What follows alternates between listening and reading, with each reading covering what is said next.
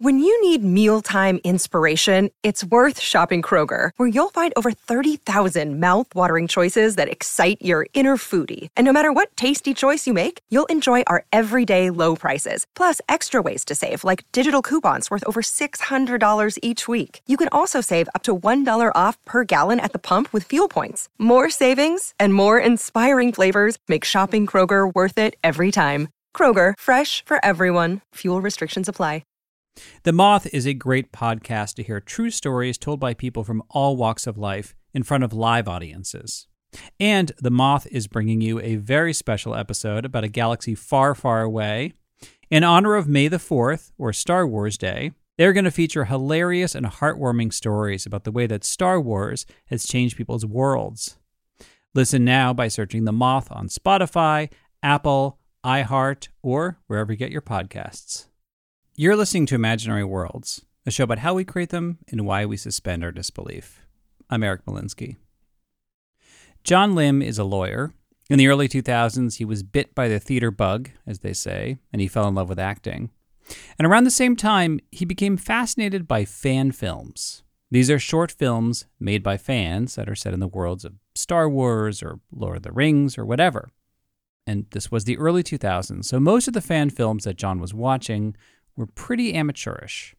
And then he came across a series of Star Trek fan films called New Voyages.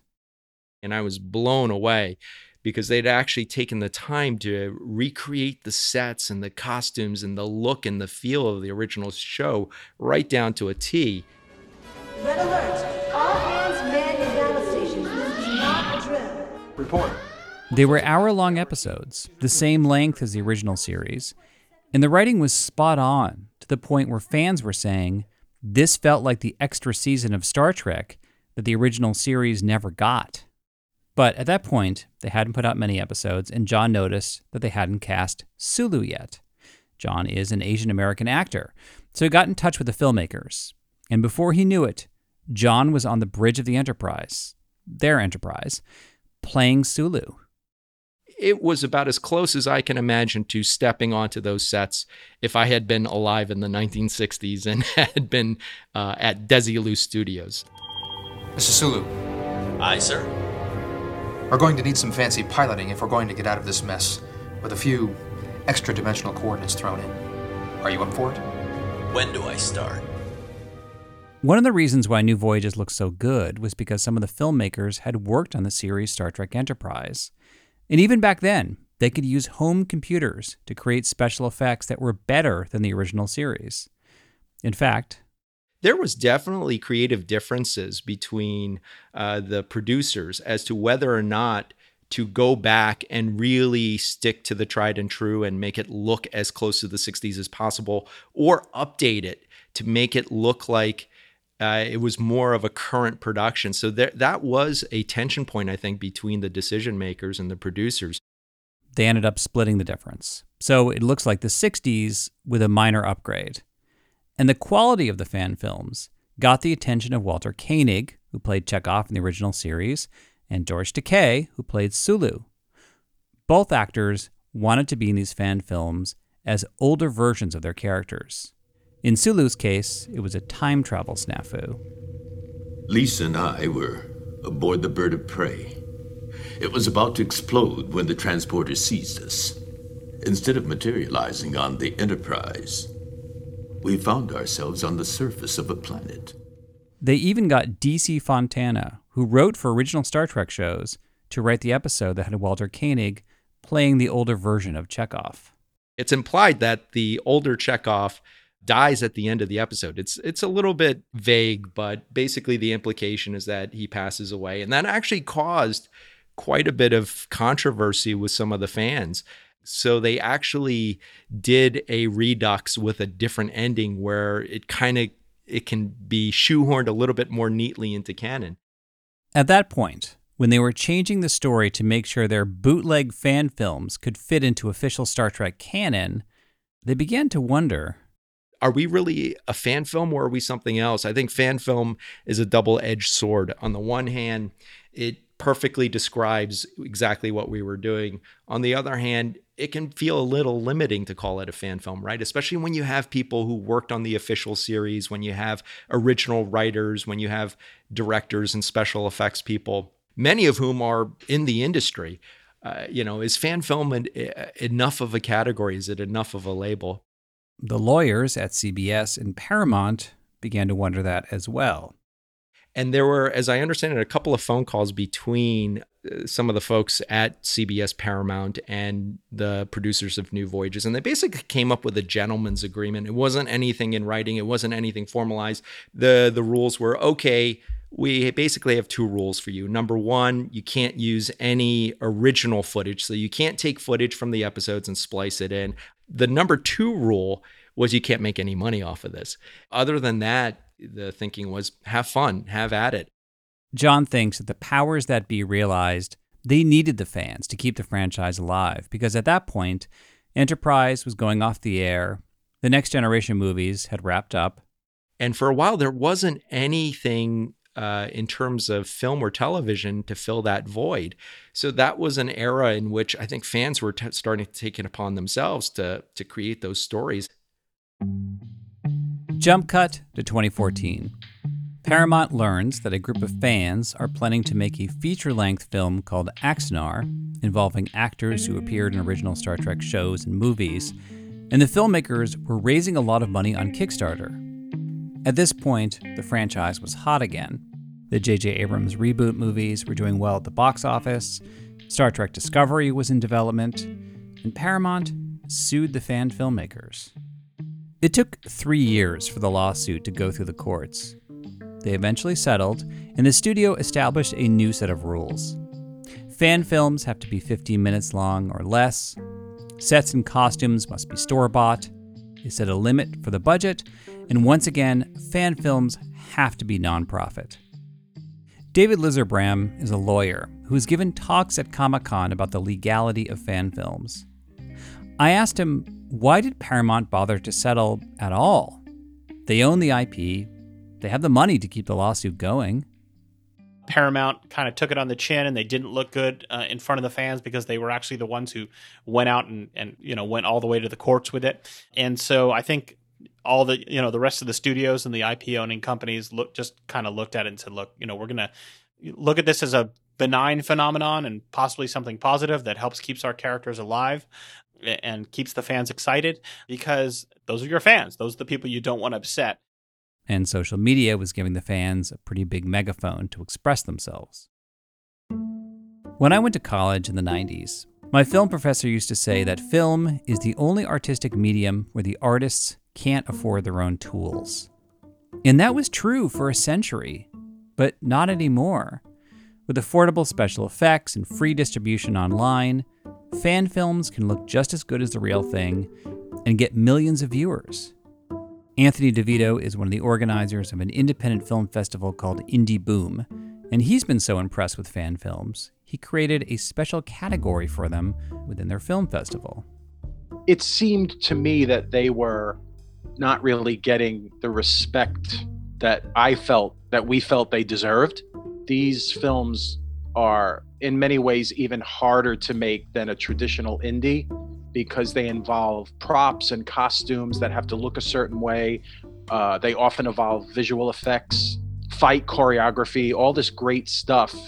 It's just amazing to watch the stuff that we get and just be blown away by what people did with very little or sometimes no money. They featured fan films set in the video game world of Halo, or set in World War II with the classic Superman. One of his favorites was set in the Star Wars universe. It's called One Day I'll Become, and it was made by a filmmaker in Slovakia. It was kind of done from the perspective of a very young person who is maybe a Jedi and is having visions of his adult life where he may have to fight his friend. And it was real simple. It was beautifully shot. It was one of those things where you could see it as a seed of something bigger. The special effects of the spaceship battles in this fan film were so good, I had to check to make sure the filmmaker didn't borrow clips from the original Star Wars movies. He didn't.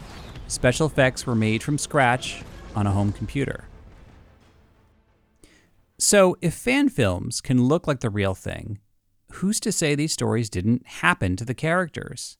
It may not be licensed by the studios, but if I see a fan film that feels real to me and it captures my imagination, as far as I'm concerned, it happened in that world. And what's most interesting to me is how fan filmmakers are transforming the nature of the licensed characters that they're borrowing. We'll get to that after the break. It's hard to talk about the artistic merit of fan films without discussing the legality of them, because they're both tied up in the concept of fair use. The copyright lawyer that I spoke with, David Lizerbram, says that the main issue with fair use is whether fan films are taking potential earnings away from the studios. So if you get to the point where, a fan, financed through Kickstarter or however they want to finance it, can create an action movie with the special effects and lighting and sound and everything that is essentially equivalent to what a major movie studio could make, well, then potentially that is a substitute. And potentially you could say, well, hey, I'm just going to watch this, Spider-Man fan film instead of paying whatever it takes to go to the movie theater when people actually went to the movie theaters. At that point, it becomes potentially a substitution if the quality is really close to or equivalent to, the original work. And that potentially could weigh against a fair use defense. And David says the line between free speech and copyright is blurry, so judges have a lot of leeway in these cases. And lately, they've been favoring fan films if the work is considered, quote, transformative. But if you've somehow transformed the original work, you've changed it, you've used it in a new context, you've added some social or historical or artistic commentary, used it to make a political point, etc. Those are circumstances where a use is more likely to be considered fair use under this kind of transformative doctrine. But it's a very much an evolving area of law. The only way to know for sure is you have to get sued, defend yourself in court, and see what the judge has to say about it. A few years ago, we did an episode about fan fiction, and there are a lot of similarities between fan fiction and fan films. But fan fiction tends to be more transformative, even subversive in creating romantic relationships or changing the sexuality of characters in a way that's different from the original works. But fan fiction is a literary adaptation of a visual medium. Nobody is going to read a short story about Kirk and Spock falling in love and wonder if this is a real episode of Star Trek. But fan films try to look like the real thing, which can make the studios nervous. So if you create a fan film that is, let's say, sexually explicit or, has other content that people might find offensive, especially if that's outside the scope of the original work, then you're much more likely to be on the losing end of a legal claim because, obviously the companies don't like to see that kind of thing. Anthony DeVito, who runs the festival Indie Boom, says that overall, fan films do tend to be more conservative and not wanting to rock the boat. Also, a lot of fan filmmakers are just really into craftsmanship. Part of the fun is, can I recreate this thing that I love accurately enough to where I'm like excited to look at it? Like I built the Iron Man armor or whatever. But now there are so many great-looking fan films out there. If the filmmakers want to really stand out, they have to add something else to get people's attention. I follow a lot of cosplay people on Instagram. They're amazing because of the way they keep taking stuff that we know and turning it on its head. And I think that is starting to find its way into films as well, because a lot of the cosplay people are also involved in fan films. One of the most famous examples of a subversive fan film was a 2015 fake trailer for a dark and gritty reboot of The Power Rangers, starring James Van Der Beek and Katie Sackhoff. You're out of your mind. Tommy didn't kill any of us. He's a ranger. You just forgot what that means. Why do you think they gave these powers to kids? Because we were the only ones who could destroy Rita and her. You are not that stupid! For fuck's sake! Pull your shit together and start thinking for yourself for once in your life! You're not a little girl anymore. Now where's Tommy? Go fuck yourself. The company that owns the Power Rangers, Saban, went after the director, Joseph Kahn, and they got the film pulled off the internet. But the internet loved that film. And there was such an outcry, Saban had to make a deal to bring it back. And sometimes a transformative fan film can turn into a windfall. Recently, a filmmaker named Morgan Cooper created a fake trailer for a dramatic reboot of The Fresh Prince of Bel-Air. You're going to Bel-Air to live with your uncle and your auntie. Bel-Air, out of all places. This is a second chance, Will.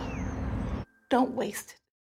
Will Smith was so impressed, he made a deal to produce the show for real with a fan filmmaker in charge. And that's not the only story I've read of a director being hired by a studio after their fan film got a lot of buzz. And Anthony says, I think it's across disciplines. I think that you can really show off your skills, whether it's as an editor, as a director, as a special effects guy, as a makeup person, as a prop builder, as a wardrobe and costume, like everything that you could think of that you could potentially get hired to do, you can do in a fan film. And I think it can really impress the people that are watching it. I have to say, one of my biggest issues with fan films is the acting, because sometimes they'll put an incredible amount of work and detail into the sets and the costumes and everything like that, and then they'll get their buddy to star in the movie. You know, it's like, I feel like that actually is often what makes me lose my suspension of disbelief. Yeah, I could see that. I mean, I'm an actor as myself, and sometimes it will take me out of it. I often find it endearing because it's people at all different skill levels, like wanting to tell a story, like that really just comes out of love and enthusiasm for the subject matter. Like when we're looking at films that are submitted to us, I am looking at things that kind of like spark joy, as they say. And I'm like, okay, this one might not win an acting award, but it's so much fun. Anthony pointed me towards one of his favorite fan films that does everything right, including the acting. The film is called Living in Crime Alley, and it's about Batman. Longtime listeners know that Batman is my favorite character, and I really don't go out of my way to incorporate him into so many episodes. It just seems like wherever I go, there he is. And this fan film has resonated with a lot of people around the world.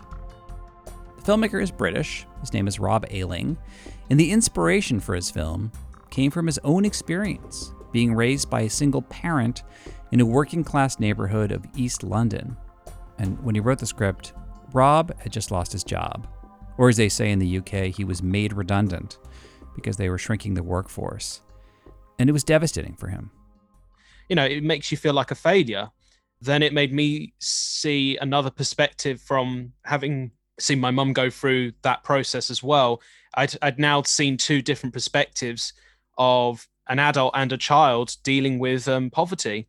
And then I was looking around my room, and this will probably be no surprise to you, Eric, but I've got lots of Batman memorabilia in the room.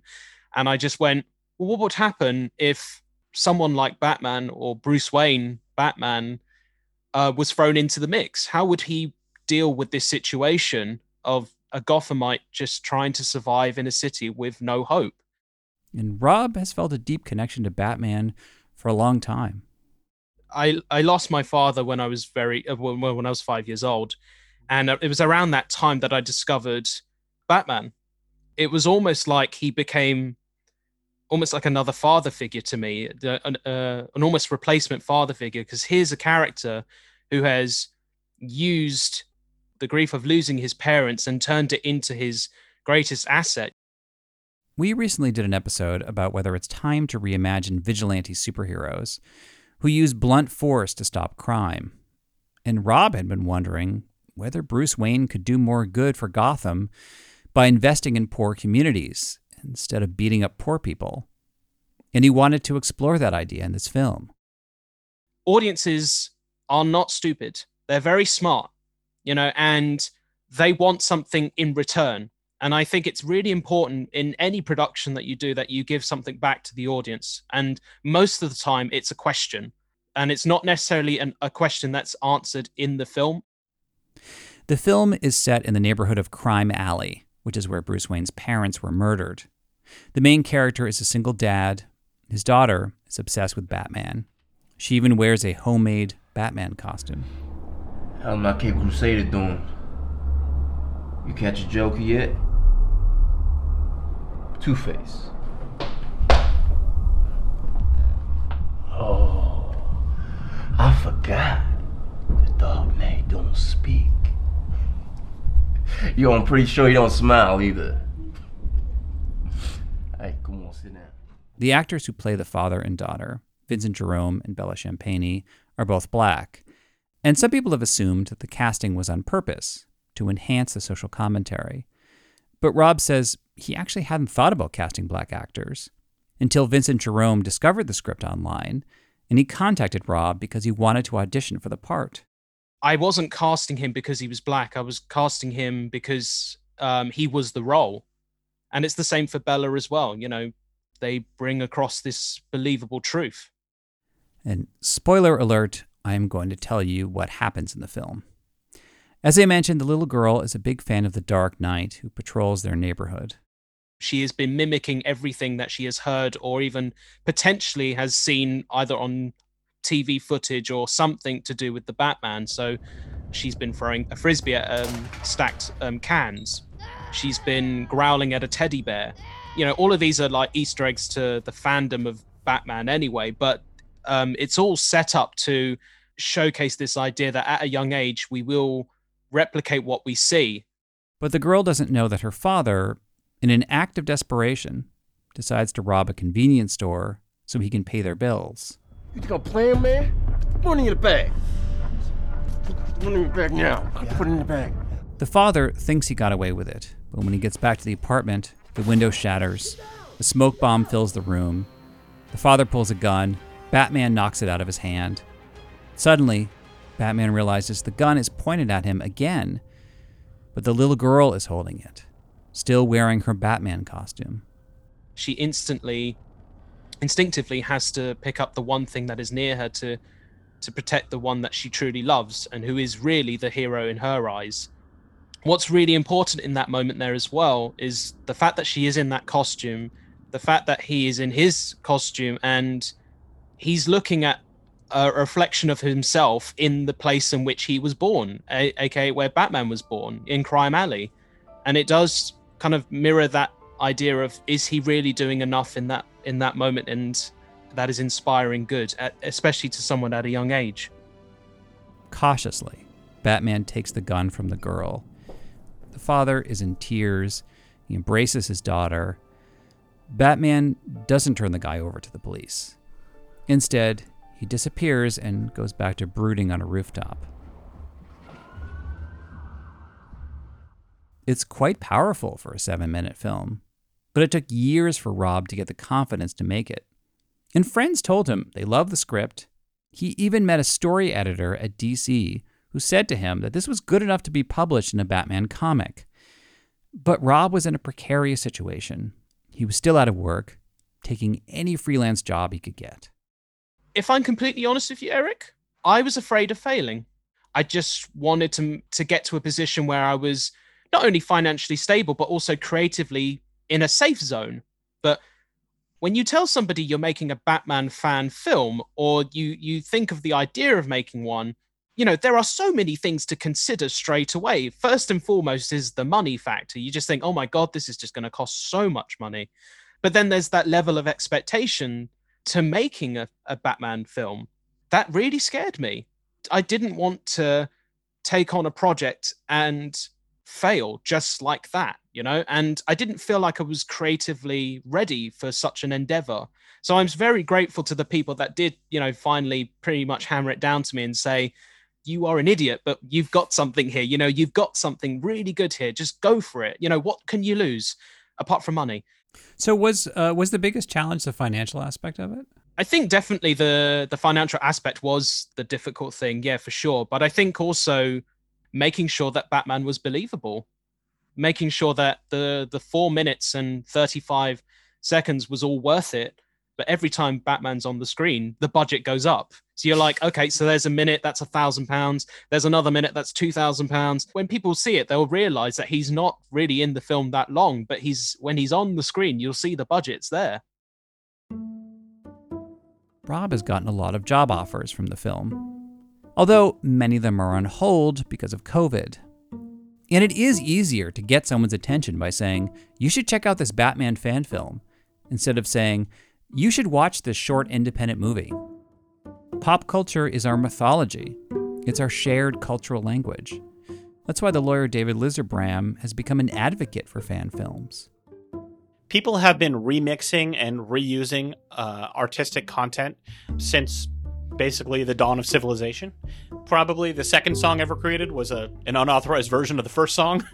And it's been going like that ever since. Cave paintings, it's probably a knockoff of the painting in the cave next door. That's just how people communicate. Culture is important, and we use these symbols, these elements, these archetypes to communicate, anything of value. And so the law has to recognize and adapt to that reality. It seems like a new technological phenomenon, but really it's just a reflection of what's been going on since, long before copyright laws were ever written. Personally, I'd like to see more fan films take up the mantle of fan fiction and pushing the cultural conversation and showing us something that the studios could never make or would never make. That way, fan filmmakers can really embrace the legal term transformative, which gives them the right to express themselves by using these famous characters. And fan films don't always have to ask difficult, deep questions. They could be pure wish fulfillment that could never happen because of which studio owns the IP. Like Batman vs. Darth Vader. That's a real fan film. And the production values are awesome. You've made a mistake coming here. Release Superman while you still can. You do not know the power of the dark side. I'll take my science over your magic any day. There are actually 2 versions of that film with different endings, and they have a combined total of 25.6 million views on YouTube. And I think half of those views are mine. That is it for this week. Thank you for listening. Special thanks to John Lim, David Lizerbram, Anthony DeVito, and Rob Ailing. My assistant producer is Stephanie Billman. And I put a link to some of the fan films that I mentioned in the show notes. By the way, the Imaginary Worlds website has been completely redesigned. I really love the way it looks, and it's now got a search bar, so you can look up episodes by topic or subtopic. The URL is still the same, imaginaryworldspodcast.org. You can also like the show on Facebook. I tweet at eMalinsky and Imagine Worlds Pod. If you really like the show, please leave a review wherever you get your podcasts, or do a shout out on social media. That always helps people discover the show. The best way to support Imaginary Worlds is to donate on Patreon. At different levels, you can get either free Imaginary World stickers, a mug, a t-shirt, and a link to a Dropbox account, which has the full-length interviews of every guest in every episode. You can learn more at imaginaryworldspodcast.org. What are you? I'm Batman. On a summer night, Douglas Wag Jr. lay motionless across a strip of railroad tracks before being struck by an oncoming train. I'm investigative journalist Delia D'Ambra, and my investigation into exactly how Doug died took me into the depths of a bizarre mystery. It was really hard to understand what was fact and what wasn't. A mystery that has led me from one suspicious death to another. Listen to Counterclock now, wherever you listen to podcasts.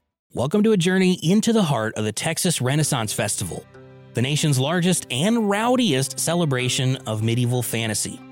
But what lurks beneath the facade of tights and turkey legs? Well, we dove deep into the empire to uncover a history marred by mystery and misconduct, murders, assaults, and other crimes that tarnish its legacy. This isn't just a fairy tale, it's a cautionary tale of power, fantasy, and the consequences that follow when they all collide. Search for Crime Waves Renaissance Texas on Apple Podcasts, Spotify, or wherever you're listening now.